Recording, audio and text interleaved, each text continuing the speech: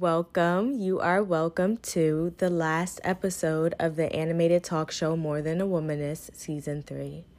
We're on episode 4 or 12 if you're from the podcast. I'm your host, Denise. I'm in New York City, and today is the first day of winter. The weather's in the low 40s as expected, no snow, and I can't say I'm mad about that. I decided I won't go see the ball drop in person this year, but I will go see the tree early on Christmas Day. I've been going over my New Year's resolutions, and I want to challenge myself financially this year.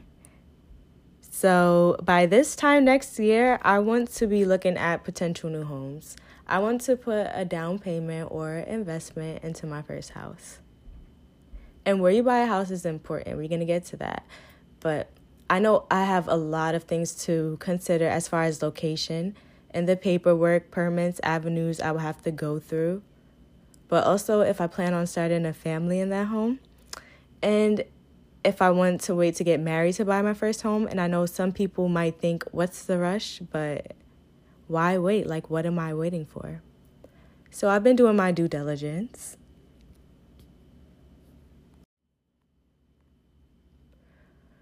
According to the National Association of Home Builders, low housing inventory and strong demand appear to be the biggest drivers for confidence going into the new year. The growing number of homebuyer activity has highlighted the housing shortage across the U.S., in particular for homes at entry and mid-level price ranges. So through Biden's Build Back Better bill, roughly $170 billion for housing was approved.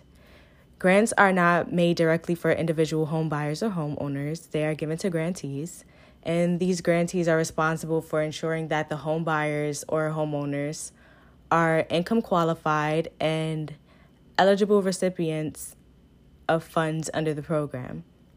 There are individual requirements, and a lot of things to consider for each person seeking a loan from grantees.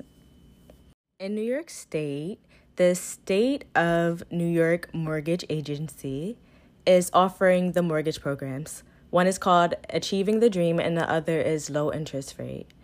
The Achieving the Dream offers assistance to those who need help with down payments, home repairs, and remodeling.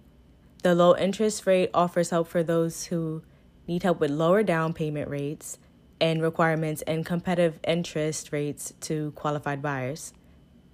So something cool that I was looking at when I was checking this out was that they have something here for purchasing a vacant home in certain areas could qualify you for additional funds for repairs and remodeling. So, I'm a big remodeling show fan. I'm a big DIY girl, so I thought that was cool. But I took a look at the income requirements for New York State, and the lowest target income was around $84,000, which means that you will have to be making around $7,000 a month. In New York State, minimum wage is $15. That's around $2,400 a month. If you make minimum wage, it's going to take significantly longer to save. And some programs are offered where one can invest in rental property he or she lives in until they purchase the home with little interest rates. But we need salary, we need higher wages. Something has to give, because another thing I want to point out is home ownership rates for people under 35. Only 37% of people aged under 35 own homes. And that percentage significantly increases, doubles, after 35, with 60 to 80% of people aged 35 to 64 owning homes. And like I said before, what's to wait for? In more recent news, we're hearing that Republicans are working on, have been proposing the redistricting maps.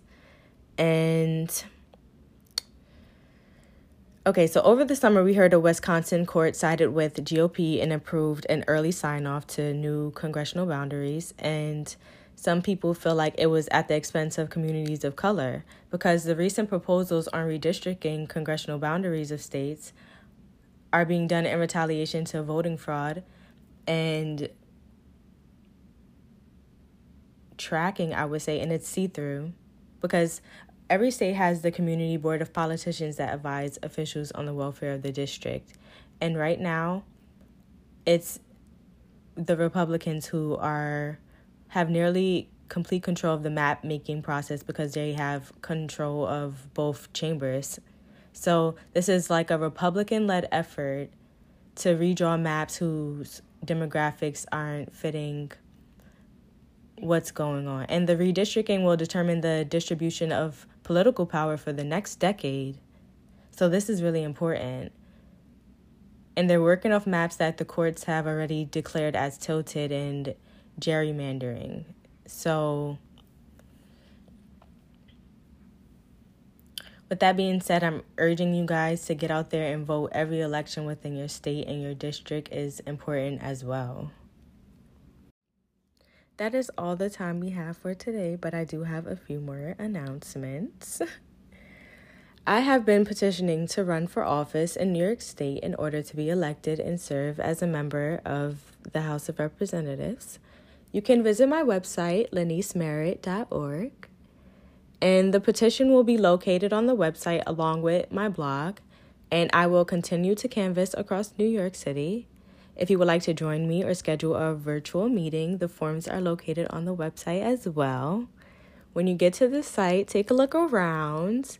I post updates daily relating to my campaign, and just follow the trail. I'll leave the link.